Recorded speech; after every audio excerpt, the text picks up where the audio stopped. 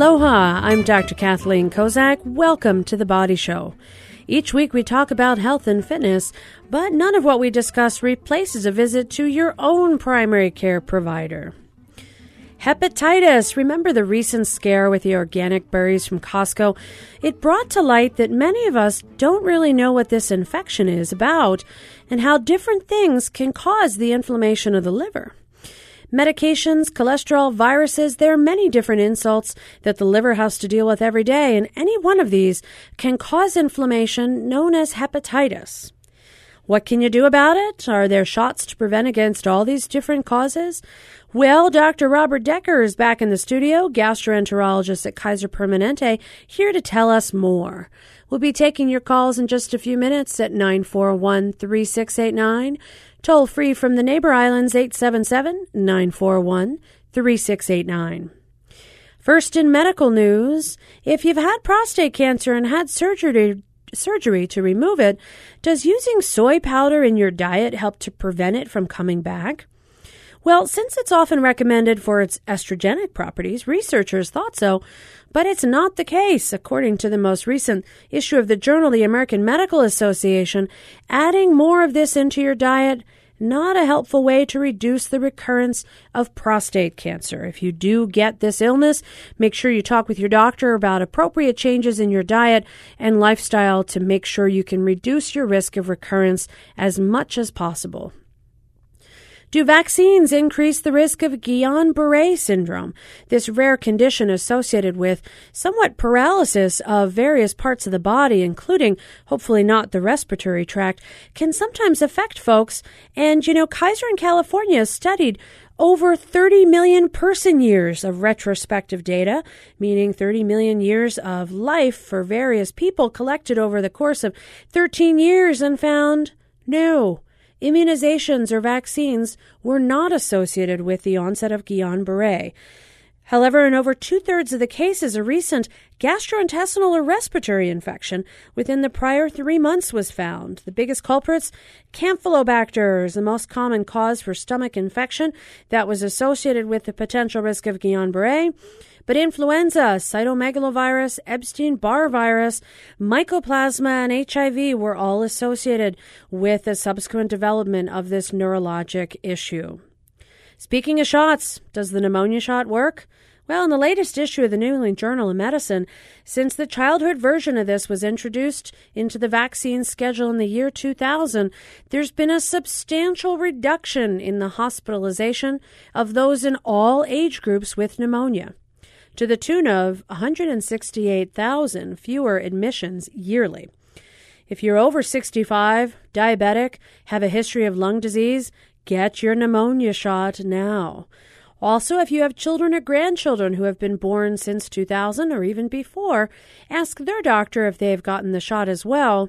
It's a different one for kids, but apparently it works for everyone.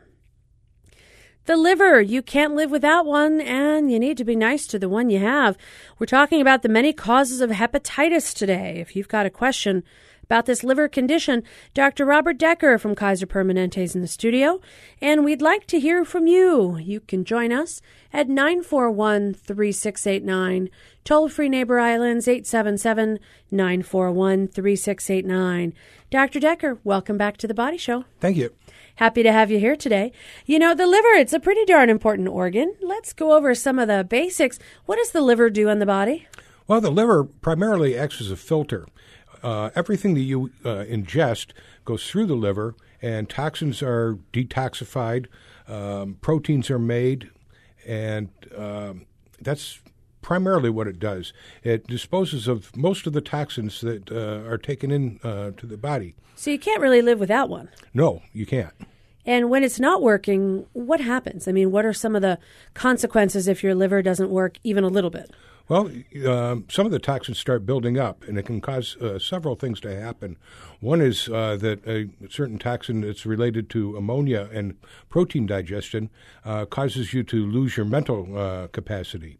It also the liver makes the proteins that make your blood coagulate, so that as your liver starts to fail, your blood stops coagulating and you start bleeding spontaneously. So you don't clot, you do the opposite. You bleed extra. That's right. Okay, now inflammation in particular, when it's in the liver, we call that hepatitis, specifically the itis ending, meaning, something is inflamed. But there's lots of different causes of hepatitis. What are some of the common causes? Well, there are all the viral hepatitis, hepatitis A, B, C. What are we up to now, like hepatitis H? Yeah. We are? Okay, yeah, because it seems like we know about some of the common ones, and then somebody says hepatitis F. What? Really? Where? Okay. And alcohol and other toxins are probably the second most important cause. There's also a condition called steatohepatitis, which is fatty infiltration into the liver. Fatty liver. We give it this fancy name, steatohepatitis, but we're really just insulting your liver calling it fat. Well, I think that there's a substantial difference between fatty liver, which probably about 30% of people have just from being somewhat obese. But steatohepatitis is a particularly virulent form of this that can lead to cirrhosis and liver death. So it's really fatty liver. I mean, it's not just, bad fatty liver. You got a little extra going on there. It's all right. Now we're causing damage to the liver because of it. That's right. Okay. Now, when we talk about some of these things, are there any symptoms before somebody gets that bad? I mean, we know the liver, we're lucky enough that if you do damage some liver cells, they can sometimes regenerate. So there is a regenerative capacity of the liver. But what kind of symptoms might somebody have if they had an early type of insult to the liver? Let's talk about this steatohepatitis. Are there any symptoms, or would it just be determined on a blood test? Mostly determined on a blood test. The symptoms the very early symptoms anyways, are so nonspecific that you really can't define them. It would be hard to know. If you really go back and talk to somebody who's got significant steatohepatitis or any form of hepatitis, their first complaint is generally fatigue and just not feeling well. And then they start getting edema or swelling in their extremities. Is that because they don't make as much protein, or there's pressure on the liver, or a couple of different reasons? It's a couple of different things. The liver starts telling the kidneys that the body is dehydrated, so the kidneys start holding on to water and salt. And also, there is a decrease in the amount of protein, so fluid leaks out of your blood vessels. Could you have steatohepatitis and have a normal cholesterol test in your blood? Oh, certainly. So just having good cholesterol isn't really going to tell you don't have this condition. If you had steatohepatitis, would it cause elevation of a blood test known as your liver enzymes? Yes, in most cases. So if you have normal liver enzymes, good blood cholesterol, you're not having any symptoms, you're probably okay. Yeah. All right. I don't want to get everybody all worried that they might have this. Certainly, I've had plenty of people who have had fatty liver. They work on a diet, they work on lowering their cholesterol, and their liver enzymes go down. That's right. And in the terms of fatty liver, it's generally reversible. Once we get into the steatohepatitis, then it's not so reversible. Right. So in this particular scenario, if you had elevated liver enzymes, let's talk about liver enzymes, because I'm sort of throwing out this term without really defining it. So liver enzymes are things that your liver produces. It's a blood test you can measure. And if your liver's damaged, it releases the enzymes into the bloodstream. And when you do a blood test, we can detect that. That's right. And so if those numbers are a little bit high, for men, sometimes we'll go up to the 40s, 50s, for women into the 30s or so. If those numbers are a couple of points high, nothing really serious. But if you get consistent elevated numbers, you really should get it checked out. Yes. Okay. And we need to check for several of the different types of hepatitis, not just fatty liver. And we'll talk about those in just a sec. I'm Dr. Kathy Kozak here in the studio with Dr. Robert Decker. He is our gastroenterology expert today, and we are talking about hepatitis, not just the infection ones with the letters, but all different sources of damage that can occur to the liver, and what you can do to make sure that you don't continue to cause this if inadvertently you are. You can join our conversation at 941-3689 on Oahu. Toll-free Neighbor Islands, 877-941-3689. Now, I know everybody was all worried about the hepatitis A outbreak with the Costco berries. This was traced to these organic berries from a company, Townsend. I think it was outside of Portland. They thought maybe pomegranate seeds from Turkey or something was the source. Let's talk about these letter infections, hepatitis A, B, C, and beyond. Let's talk hepatitis A, because that was what we were concerned about. I think as of last week, 8 cases proven in Hawaii alone, in various islands that were traced to these berries. There's a report sent out from the Department of Health. Hepatitis A, scary, not so much. Well, it can make you pretty sick, but if you have an otherwise normal liver, it's generally not fatal. But you can be sick for quite a period of time with it. And when we say sick, what kind of sick? Are we turning yellow? What are we doing? Oh yeah. Most people with hepatitis A, acute hepatitis A infection, will get jaundiced, will turn yellow. They'll feel really bad, like having a really bad influenza without the lung infection part of it. So you feel like a truck ran over you and you're yellow. Yeah, that's right. That just doesn't sound fun. Now, one of the places that we often get concerned about is when people travel to other locations. We don't see as much hepatitis A here as you might if you go traveling to somewhere exotic where you're not used to the foods. But what sorts of things, other than we know these berries that occurred, how do you get Hep A? What could you possibly eat that would give you that? Hepatitis A is transmitted by an oral fecal route, meaning that basically it's a human infection that's spread through contaminated food or whatever, and contaminated by human waste. That gets into either water or something associated with this food. Right. Okay. And so, vegetable products that aren't properly washed, especially in third world countries where the sanitation isn't as good, are at suspect, as these pomegranate seeds in Turkey. And the other major source are shellfish. That shellfish filter water to eat, and they filter these viruses. But then they harbor these viruses. So if the shellfish is growing in polluted water, it can contain the hepatitis A virus. So that's how it would happen, is actually, you might get some shrimp and you think, hey, it just came right out of the ocean. That doesn't matter. What else is going in the ocean? That's right. Okay, so shellfish is another source. Now, when we suggest people get vaccinated for hepatitis A in particular, there's a 2-course vaccine. You get 1 shot, then you get a booster shot in about 6 months. Is that protection for life? In most cases, for hepatitis A, it seems to be. And if you get infected with hepatitis A, do you have protection for life? Yes. So if you've already gotten it, kind of good for you because you've gotten over it, hopefully, and now you're immune from this point onwards. Oh, and that's part of the reason why it's not a real major problem in these third world countries, because everybody gets it as a child. And as a child, it's a very mild disease. Sometimes they don't even know they had it.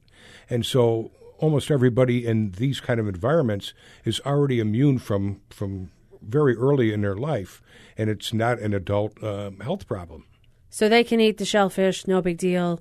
They can eat the vegetables, they don't get sick. And then you go, but they look healthy, and yet you could have the same thing, not have immunity. Right. So pretty important if you're traveling, make sure that you take a look at the CDC Center for Disease Control guidelines. Make sure that you look and see if you need to get these vaccinations before you go somewhere. They have a great list at cdc.gov. You can go to the Traveler's Health section, gives you a whole list of things you want. And hepatitis A is on there if you're traveling. If you're home here in the islands, should people go get vaccinated against Hep A? I see no reason not to. However, the number of cases that appear in Hawaii are quite sporadic. I believe there was an outbreak on a cruise ship a couple of years ago, and you hear of a case here and there, and then you hear of one restaurant or one thing that has an outbreak of 8 to 10 people. But your chances are not real high. But on the other hand, I don't see any downside in terms of getting the vaccine. So you could get the shot if you'd like to. And they now actually have Twinrix, which is a combination hepatitis A and hepatitis B shots. So it's an easy way. If you don't like shots, you can limit the number of shots by combining a few. That's right.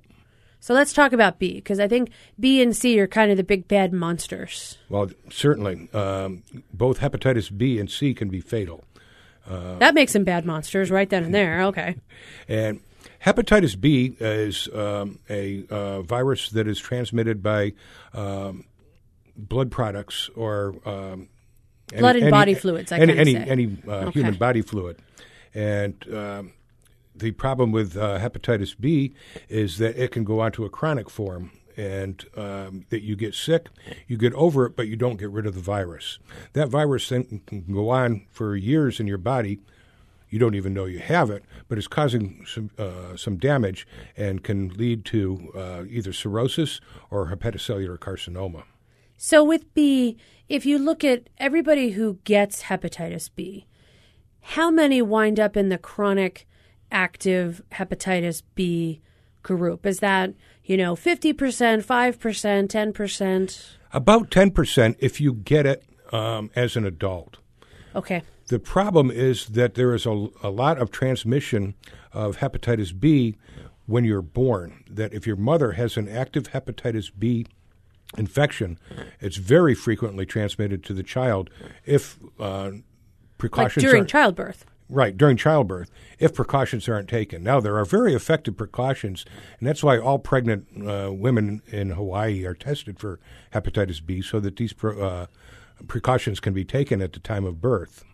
So if you are exposed to hepatitis B when you're born, that can stay in your body for your whole life and can put you at a greater risk for developing these sorts of problems? Oh, certainly, yes. And it's particularly a risk in Asia. And with Hawaii's broad Asian population, we have probably the highest percentage of the population infected with hepatitis B in the U.S. Now, we talked about those shots to help protect people. The hepatitis B shots, it's a little more extensive. You get shot number 1. God, I remember, my first day of medical school, they said, okay, unless you've had Hep B, stand in this line, get shot number 1, because it wasn't given when I was a kid. It wasn't a shot that was recommended. It wasn't required. Then I go off to medical school, day 1, shot number 1. Then you get your next shot about 4 weeks later. You get your third shot about at the 6-month point from your first shot, which makes it perfect for the Hep A, the Twinrix. You can just get your Hep A and B together for shot 1, solo Hep B for shot 2, together again for shot 3. So you can combine those if you need to. Now, the hepatitis B shots, immune for life? Not necessarily. Uh-oh.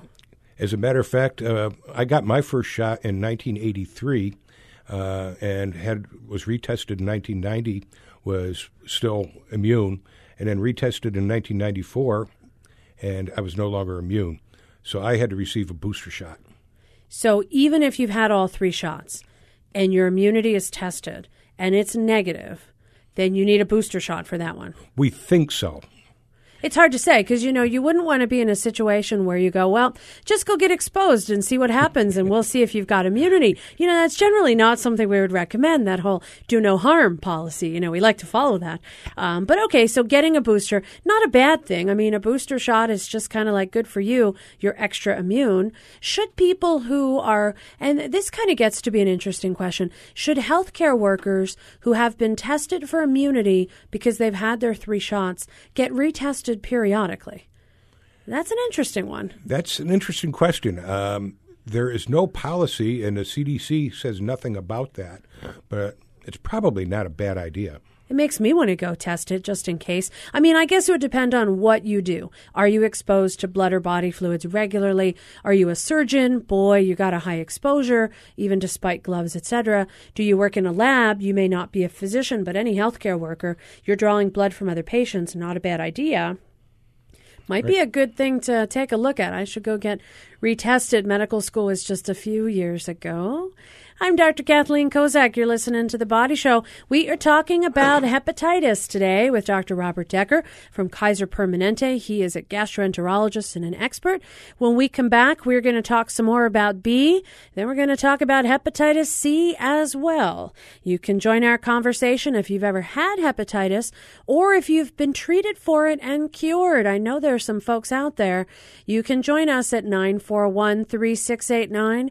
Toll-free Neighbor Islands, 877-941-3689. We'll be right back. Stay with us. Coming up on Echoes, a live performance from England's Still Corners. They're making a gorgeous dream pop with psychedelic edges and shoegaze moods, fronted by singer Tessa Murray. I'm John DiLibretto. Join me when Still Corners plays music from their new CD, Strange Pleasures, live on Echoes, a music soundscape from PRI, Public Radio International. Tonight at 10.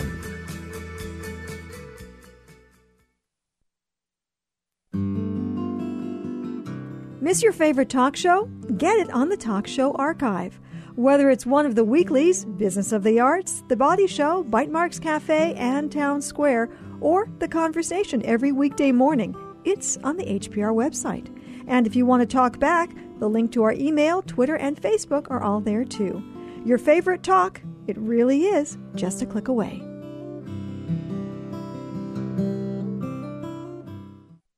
Aloha! Welcome back to The Body Show. I'm Dr. Kathleen Kozak here in the studio with my return guest, gastroenterologist, amazing guy, Dr. Robert Decker from Kaiser Permanente, and we are talking about hepatitis. Don't get it, but if you do, well, here's some things on how to avoid making it worse. You can join our conversation today on Oahu, 941-3689, toll-free Neighbor Islands 877-941-3689. Before the break, we were talking about hepatitis B. That's a big bad monster. Can, in 10% of cases, become chronic inactive, can lead to hepatocellular carcinoma. Don't get that. We were talking about whether or not people should have their immunity retested, find out if they need a booster shot. And for some folks, it might be a good idea. I would talk to your doctor, see what they say. I'm a doctor. I'm tempted to go get tested, make sure I'm still immune.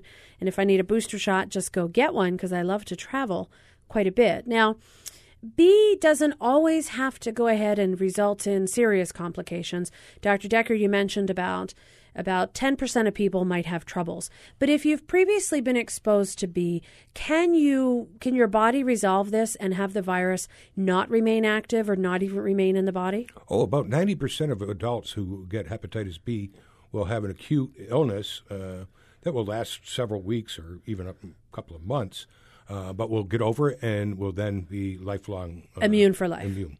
If you've had hepatitis B and you're in that unfortunate 10%, if you haven't been vaccinated for A, should you go get that shot? I would recommend it, yes. Because you don't want double hepatitis. And if you ever need to undergo any kind of chemotherapy or anything that affects your immune system like that your doctor needs to be well aware of that. And you need to be retested at that time to make sure that the virus hasn't reawoken. Exactly. You don't want to wake up a sleeping giant, we'll say. That's Good. right. Okay. Well, let's talk about C, because that's another hepatitis. And, I know previous to knowing that it even existed, we didn't always test for this. We're still discovering more different variants of hepatitis. But with hepatitis C, it's in the news a lot. The CDC recently recommended anybody born between the years of 1945 and 65 get tested. That baby boomer generation who might be exposed to hep C prior to us doing screening and might be eligible to do something about it. Some new medications, better to use when hepatitis C is discovered prior to significant liver damage than waiting to use some of the older treatments, interferon, etc., that you have to use later on. What are the stats for hepatitis C? Who gets it? And if they do, how often is it going to lead to troubles? Well, about 2% of the population in the United States has hepatitis already. C. Right. Okay. And the reason for this CDC recommendation is that they found that although that cohort of people born between 1945 and 1965 comprised 25% of the population, they have 75% of the hepatitis C. Wow. Okay, so that particular group, those 20 years, you're born between those 2 years, you're at a greater risk because statistically, you guys out there, you've got the hepatitis. Statistically, that's your cohort. Those are your buddies. That's right. And I'm not sure how to explain that other than the wild 60s and 70s and the rampant increase in IV drug use. But there are a number of other risk factors for hepatitis C, IV drug use being one of the most, or receiving blood products before 1990. Before 1990, we couldn't identify this virus and weren't. We didn't know it. Yeah, we couldn't screen and weren't screening the blood banks for this hepatitis C. So that if you received a transfusion before 1990, you're certainly at risk.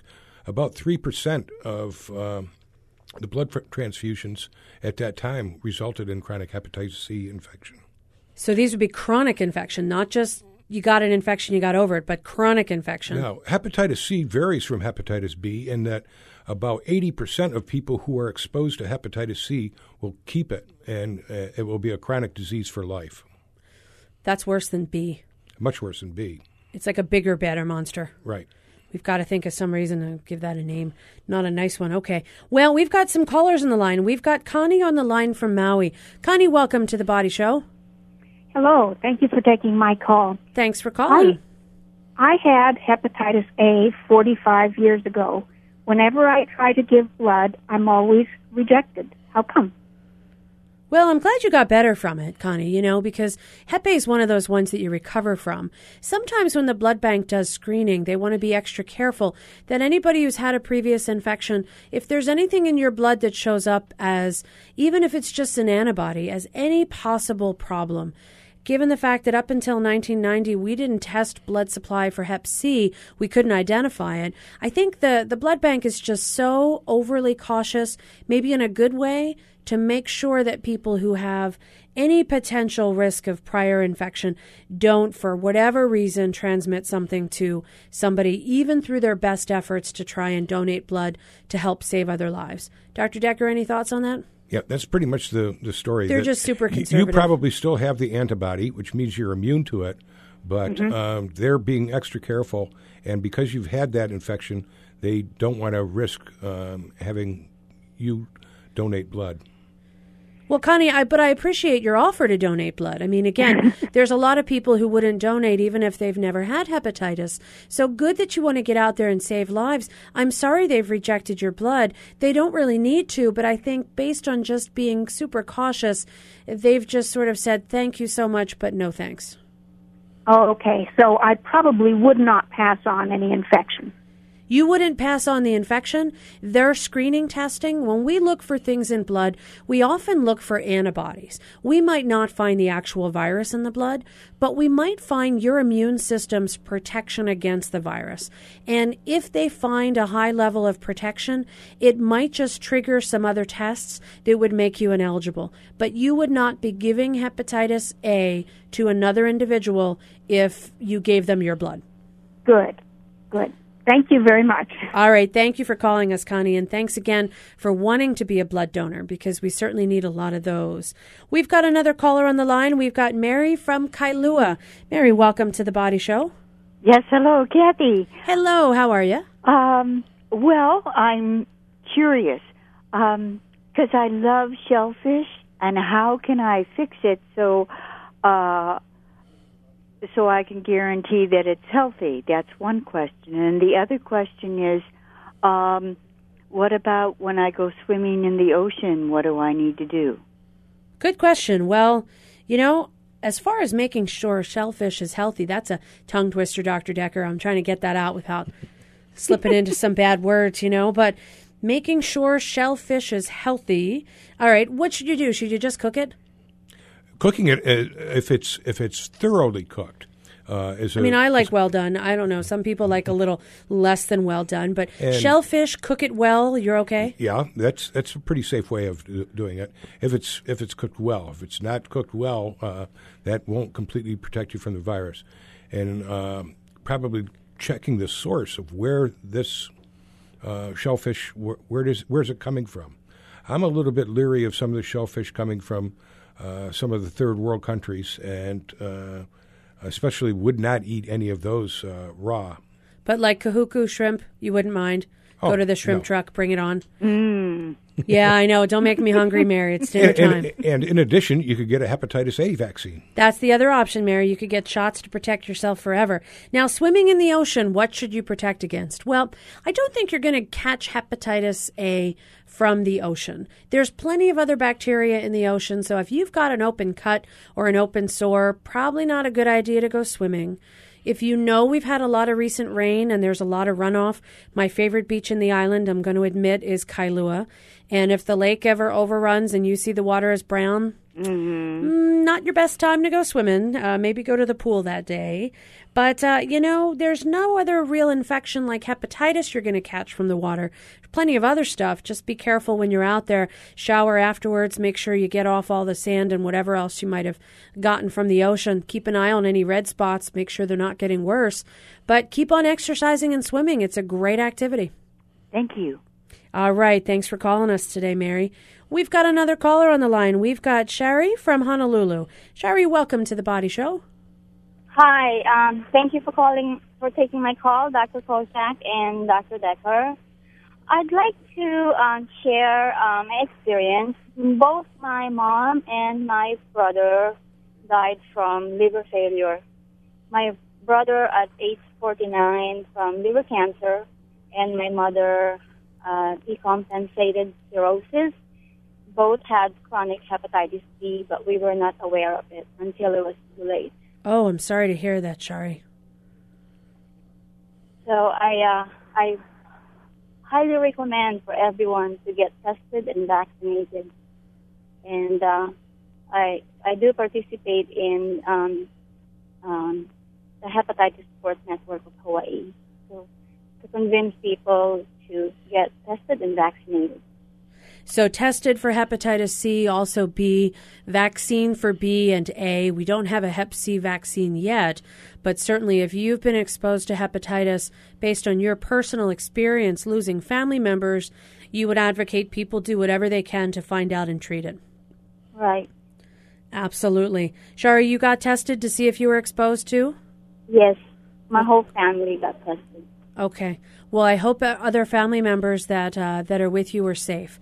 And I want to thank you for sharing your story, because you're right. It can take young people. 49 is too young to go when somebody is your brother, has the rest of his life to lead. So thanks for sharing that. And I do hope that with your voice and with everybody else, people get tested, find out if they're exposed, and find out what the best thing is to do about it, so they don't have to find out by the time they have cirrhosis or cancer. So thanks for sharing that experience with us.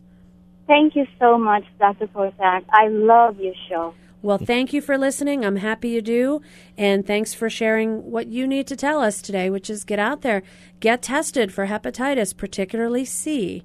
So thanks for joining us. I'm Dr. Kathy Kozak here in the studio with Dr. Robert Decker. If you've got a question about hepatitis, we might just have an answer. You can join us at 941-3689. Toll-free Neighbor Islands 877-941-3689. Now, Dr. Decker, we don't have a shot for C yet, right? No, unfortunately we don't. We probably won't for quite some time. How come? The hepatitis C virus is such a tricky virus. It's a very basic virus. It's not a DNA virus like hepatitis B. It's a RNA virus. So it can change its characteristics so quickly. Sneaky. It's worse than the flu, where we have to have a new flu virus or flu vaccine flu shot every year. Hepatitis C can change so quickly. Right. It's like we'd need like 10 hepatitis C shots, all the different variants. Probably more. Oh, boy. All right. So that's why it's just sneaky. Okay. Well, and we said we're up to like hepatitis H or something, so they keep discovering more? Well, there are several that have been, quote, discovered that haven't been found to have any significant influence. There is a hepatitis D, which only infects people with hepatitis B. This is strange. Yeah, it's like if you've got B, you're my victim, but if not... And that can be a very... It makes the B... It's a double whammy, right. Much worse. There is a hepatitis E, which is found basically in some third world countries, especially in India and in Pakistan area. That seems to only affect pregnant women. And that others can get infected by it and have a very mild infection, but it can be fatal in pregnant women. But it isn't seen very often in the United States outside of people returning from areas where it's endemic. In those areas in India, okay. All right. Well, it's making me not want to travel. Okay. I love to travel. I don't want to be scared. I want to get all my shots so that I can just go enjoy and not have to worry. We've got a caller on the line. We have Diane from Maui. Diane, welcome to the Body Show. Thank you very much. Thanks for calling. I'm getting thrilled scared that you're hearing on. about I just caught it on the radio, and first time I've ever called into a talk show. Oh, fantastic. All right. What can we do for you? Well, I had hepatitis B back in 1977, and I'm in my 60s now and healthy and active. I'm not a carrier.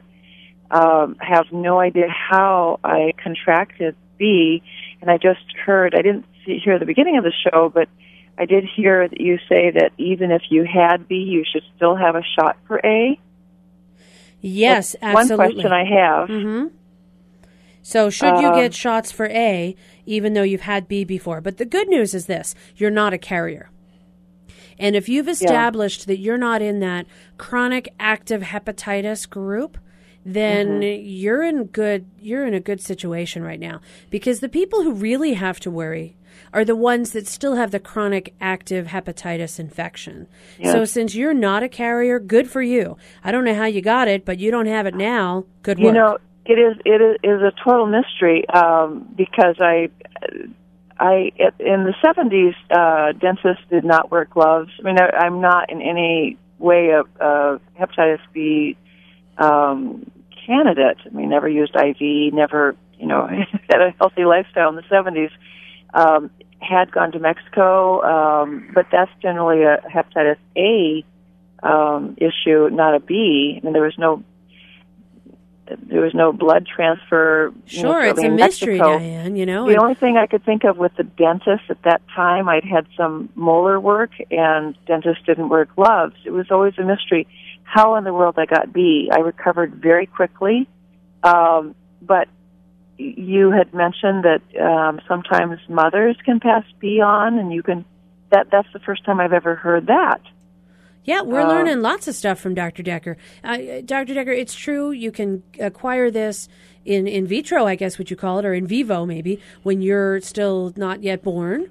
No, actually, it's probably at the birth process. At the birth process. Okay. So you can acquire it at the birth process. Could it be possible that somebody acquires this and then doesn't manifest anything until their 30s or 40s, even though they've been exposed to it that long ago? Oh, certainly. That happens all the time. And they wouldn't necessarily be an chronic active carrier. They could have it and then it would go away.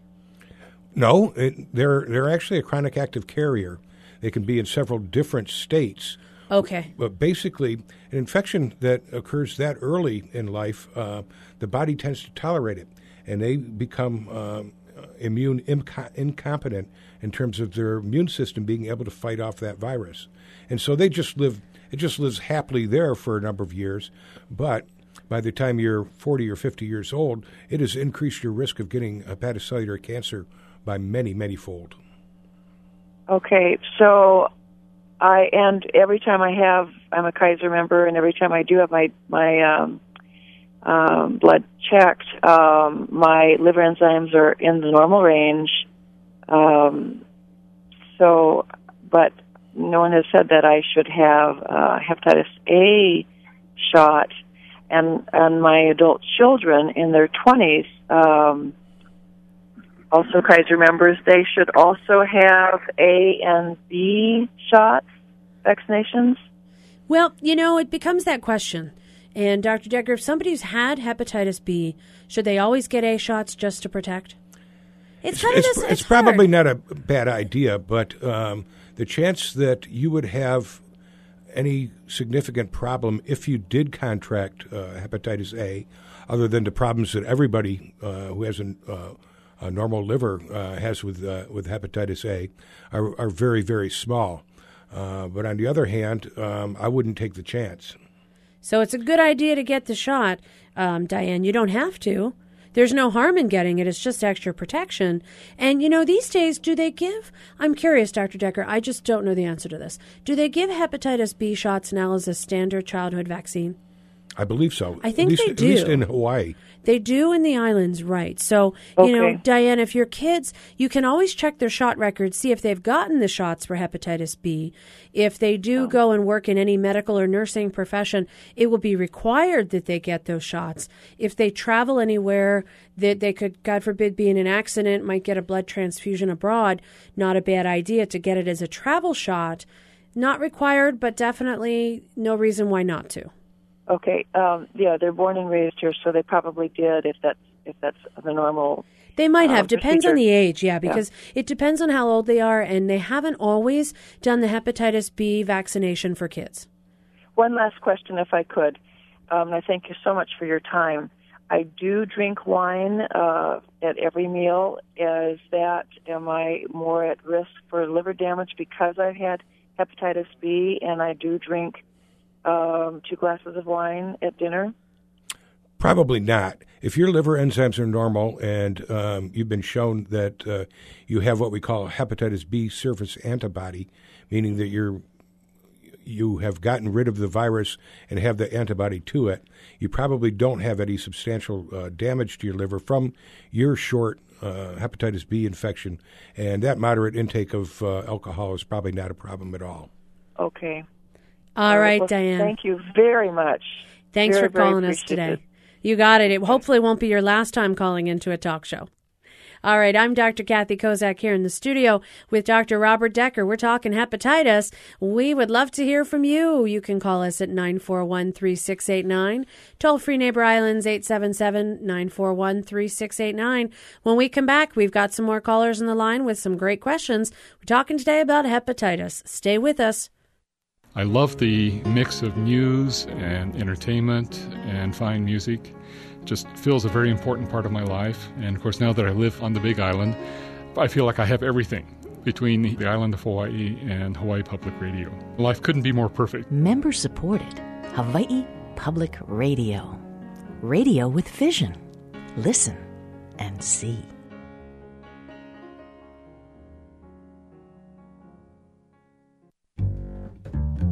The dog was serious. Always had been. No room for levity. Those around him might be light-hearted. Often they laughed, sometimes even at his expense. He was a dachshund. John Lithgow walks the dog. This week on Selected Shorts from PRI, Public Radio International. Tuesday at 5 p.m. following Travel with Rick Steves. Aloha, I'm Dr. Kathy Kozak. Welcome back to The Body Show. We are talking about hepatitis today. Hepatitis is an inflammation of the liver that can come from a variety of different causes. It can be infectious. We've talked a little bit about hepatitis A, hepatitis B, hepatitis C. It can also be related to things that you ingest. Some herbal supplements could cause a problem. Sometimes different medications could cause a problem. And certainly drinking too much alcohol could cause a problem. So we need to be careful overall to make sure our liver is happy.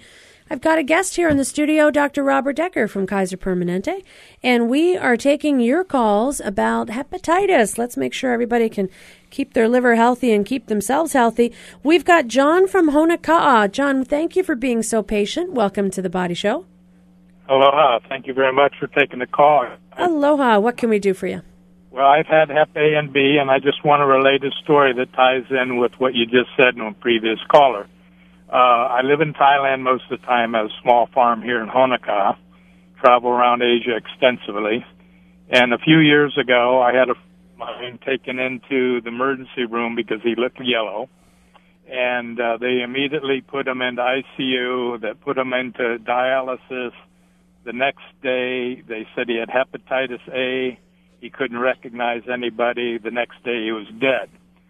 So the comment about having hepatitis A and not dying with a normal liver is very appropriate because we all thought something was wrong, that they did something wrong, and they did an autopsy, found out that he had fatty liver from excessive drinking. And because I was an excessive drinker, I immediately went in at a full test, including testing for hepatitis A and B, found out I'd had A, and had antibodies for B, but I also had fatty liver, so I stopped drinking immediately and have not been drinking since. So it can be fatal with hepatitis A if, like the doctor says, you don't have a normal liver, which obviously from excessive drinking that can do. But when they tested me for B, and this is my question, they said my antibodies are at a level that I might be a candidate for a booster. I was just wondering if you knew what level that might be, because I might need to be tested here. Well, you know, what they usually do when they're testing for levels is that they're looking for your level of antibody. So you either have a positive immune antibody, an indeterminate level, which they do in the lab, and they give sort of these very specific numbers. If you're like 0.6 to 0.9 as far as their antibody level, then you might be indeterminate. And then there's clearly the negative. So if you do get tested for hepatitis, which is an easy test to do, it's a blood test, then they will tell you if if your immunity level is positive immune, indeterminate, or low or undetectable. And then if you're indeterminate or low, you just get a booster, John. So given the experience you described where you watched somebody unfortunately pass away, it's worth it to get tested. Dr. Decker, I mean, here's this poor guy and he's in a foreign country and boom, he didn't have a normal liver, never knew it, gets A, had B, alcohol, you name it, he's gone. That's a reason for John and his friend to go get a booster shot, don't you think? That's part of the problem with hepatitis and alcoholic hepatitis in particular, is that until it's very late in the game, you don't really have any symptoms. And if you haven't been tested and somebody looking at your liver enzymes and checking that kind of thing out, you could be a walking time bomb. So, one of the things I learned, John, way back in medical school was liver enzymes go up if you have functional liver that has been damaged and the liver cells release these enzymes, you detect them in the bloodstream. But if you don't have very much functional liver, and your liver actually is functioning very much on the edge, you may not see an increase in liver enzymes because you don't have enough liver cells to cause an increase. And that's sort of when you get really severe into liver damage. But, it never hurts for you. Get your liver tested. Get that booster shot if you're indeterminate, because you spend half the year in Thailand and you don't want to limit your travels because you're worried, but make sure you've got immunity to A, make sure you've got immunity to B, and hopefully you will be fine no matter where you live. Thank you all so much for your show. It's wonderful. Thanks so much for calling us, John, and happy travels and safe travels to you. We've got another caller on the line. We've got Terry calling in from Maui. Terry, welcome to The Body Show. Aloha. Aloha. What can we do for you? It's ironic. I put on the radio and you're on the radio. I just got liver results today. I have hepatitis C. And I wanted to, first of all, clarify something. There's not a lot of information available, for one. So you say it's an inflammation of the liver, and I was always informed it was a blood-borne virus that lodges in the liver. Same thing, potato, potato. Inflammation is what we call hepatitis. When you talk hepatitis C, you are specifically indicating that it is a blood-borne virus that has lodged in the liver. You are correct. Just using the word hepatitis, we can call like alcoholic hepatitis, steatohepatitis. Just using the word hepatitis means inflammation. But when you add that letter C, you are correct. You're talking about a virus. You're talking about it in your liver. Yes. Okay. Well, what I wanted to also find out, a couple questions. I want to see if I get an appointment with Dr. Decker. I'm a Kaiser Permanente, member.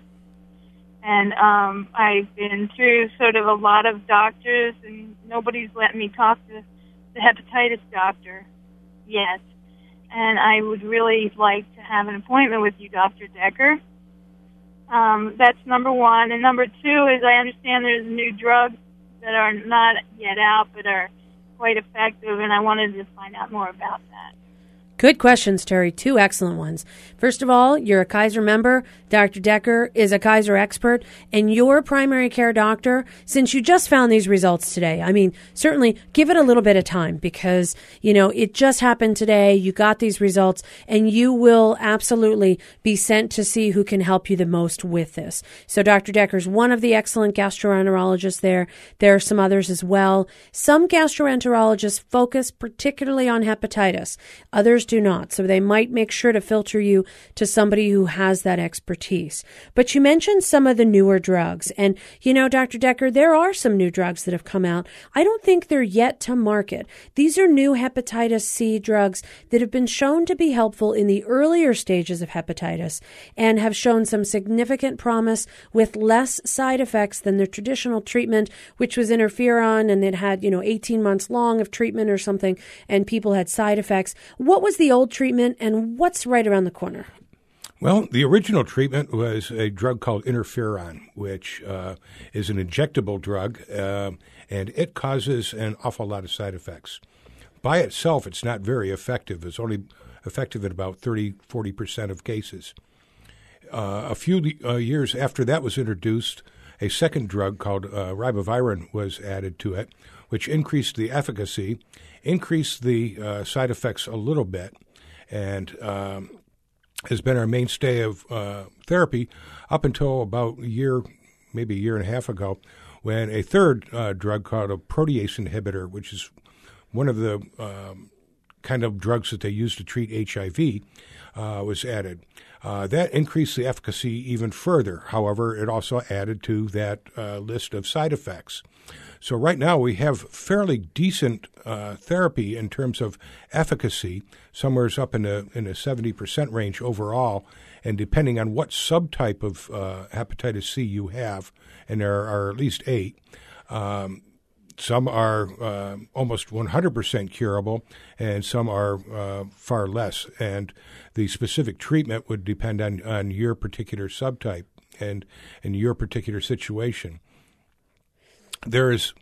However, there are newer drugs on the market that we feel that probably within 2 years or so, at least for some forms of the hepatitis C virus, are going to replace this interferon, this injectable medication, which is the one that causes the most marked side effects. So we've got good stuff up and coming. They're doing some studies now. I think some of them have been FDA approved. And, from the day that the FDA approves a medication, it still takes a while for a company to make it, distribute it, start to advertise or make known that they have this medicine and actually start providing it to pharmacies and to hospitals and doctors. So it's coming around the corner, Terry, and I hope it comes pretty soon for your case. And I hope you have the particular subtype of Hep C that can be best treated. All right, we have a couple more callers on the line. I'd like to get to everybody here. Lisa from Eva Beach. Lisa, what can we do for you? Hi, thanks for taking my call. I had hepatitis B in the 70s, probably the late 70s, and I'm in my late 50s now. I was just a bit alarmed when I heard about D, which I was not aware of, and that it only affects people who have had, they've only had it, or actively have it? Only if you actively have it. Okay. Is that so? If you've gotten over the hepatitis B, you don't have to worry about D. You won't get hepatitis B again, so you'll never get D.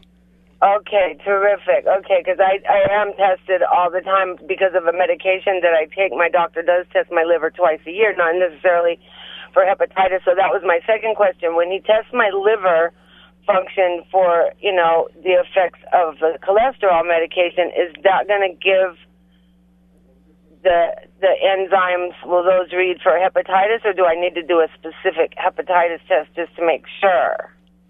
There's one specific hepatitis test that should be done, but it only needs to be done once. Okay. And if that's been done, and you have the antibody to the hepatitis B virus, you don't need that done again. All right, terrific. Thank you very much for getting this information out. It's so important. All right, thanks for calling us, Lisa. Thank you. We've got Caroline on the line from Waikoloa. Caroline, welcome to the Body Show. Is Caroline there? All right, Caroline, are you there from Waikoloa? Thank you so much. Thanks for taking my call. Absolutely. What can we do for you? Well, I had a few years ago, I had a bunch of testing done because I have osteoarthritis, and they checked me out for a bunch of immune things too, and they did a custom hepatitis panel. Now, I'm a former healthcare worker, and I did have, I guess it would be called an acute hepatitis back in 1984, but I never found out. I mean, I had a liver biopsy and everything, and I was okay. But my doctor was killed in a car accident right after my hospitalization. Oh, I'm so sorry to hear that. Okay. Yeah. So, there never was any real follow-up, although I've certainly doctored over the years. So anyway, I've had all of the hepatitis B series. I've had at least one booster, if not two. And on my panels, I come up, my custom hepatitis panel from a couple of years ago, I'm non-reactive to all of the antibodies. Interesting. You get all these shots? Hepatitis C. And I was told when I was non-reactive after receiving one booster that I just probably better not have another booster. And I don't know what this means. Well, it's kind of interesting. If you've had your liver tested, I guess I don't know about you, Dr. Decker, but what I would say is the vaccine against Hep B is not the virus. So there's no harm in getting another 3-shot series. Maybe there's something unusual about you that you don't show immunity. But if you're concerned about it and you had this history back in 84, it doesn't hurt to get the series again. Dr. Decker, what would you think? I mean, no, 3 shots, it won't hurt you because you're not getting the virus. No, it wouldn't hurt. But there are some people, I don't know the percentage, but it's a very low percentage of people who do not respond to the... They just, no matter how many shots they get, right. They're just non-responders for immunity. So it wouldn't hurt to try a new series. To be what they thought. And yeah. That's why at the time I was advised not to get another. I mean, it's hard to say, Caroline, because you're in a small percentage of people. It won't hurt you. It may or may not help you. And they might be thinking, hey, you're just... we've given you the shots. You don't seem to show immunity. Let's not, worry about giving you more shots. It's a tough one. You're in that small elite group of strange individuals who have unusual results. Same thing for the hepatitis C, but I've never received a vaccine for that one. Well, you never will because we don't have one yet. Oh, I see. So we don't have a C. We've got an A. We've got a B. No C yet. Okay. And just so you know, I have a doctor's appointment tomorrow, but I do have somewhat elevated liver enzymes right now. All right. Well, you go get that checked out, Caroline, because I think that would be important. We've got one more caller, Fred from Kahala. Fred, I've got about 1 minute. Tell me what I can do for you. Okay. Thank you for taking the call. Real quick. You're speaking of psychological problems that might come with hepatitis, which I have a family member which does have very serious psychological effects, but also, she had a baby, and the baby ended up with G6PD deficiency, which is a red blood cell deficiency. And if that might have, or hepatitis has an effect to where the baby would have G6PD deficiency. Good, quick question, Fred. Thanks for keeping it quick. Unrelated. G6PD, unrelated to hepatitis, so you don't have to worry. The type of psychological problems we talked about having when you have hepatitis are more related to if your liver fails and all these toxins build up in your body, it can cause you to have effects on your brain. Sure. But it's not necessarily going to cause depression, anxiety, psychological symptoms because you've had it in the past. It's not the same type of psychological concern we talked about, like toxin buildup. And G6PD, it is an infection. It's not related. Actually, I'm sorry, it's not an infection. It's a deficiency. It is not related to infection. It is not related to hepatitis. So I hope this works out for your sister and for her baby. Dr. Decker, we had so many calls. We couldn't even get everybody. You've got to come back. It's excellent information about hepatitis. Generally, if people aren't sure, go talk to their doctor, get tested, and if you travel, make sure you figure out if you need it. That's right. Prevention is step one, and if you have it, you need to be talking with your physician because there are treatments. And there's some new ones coming up, so, definitely something to take a look at. All right, well, Dr. Decker, thank you again for sharing your expertise with us here on The Body Show. Dr. Robert Decker is a gastroenterology expert at Kaiser Permanente here on Oahu and has been on our show before and always shares his expertise and knowledge with us. Thanks again for being on with us. If you'd like to hear the show again, you can click on hawaiipublicradio.org. Follow the links to The Body Show. You can also find us on Facebook and hear about what's up and coming as far as our Body Show and what we're talking about next week. Our engineer is David Chong, our executive producer, Beth Ann Kozlovich. I'm Dr. Kathleen Kozak. We'll see you next week. We're going to talk a little bit about the latest in treatment for chronic pain. We will see you Monday at 5 right here on The Body Show.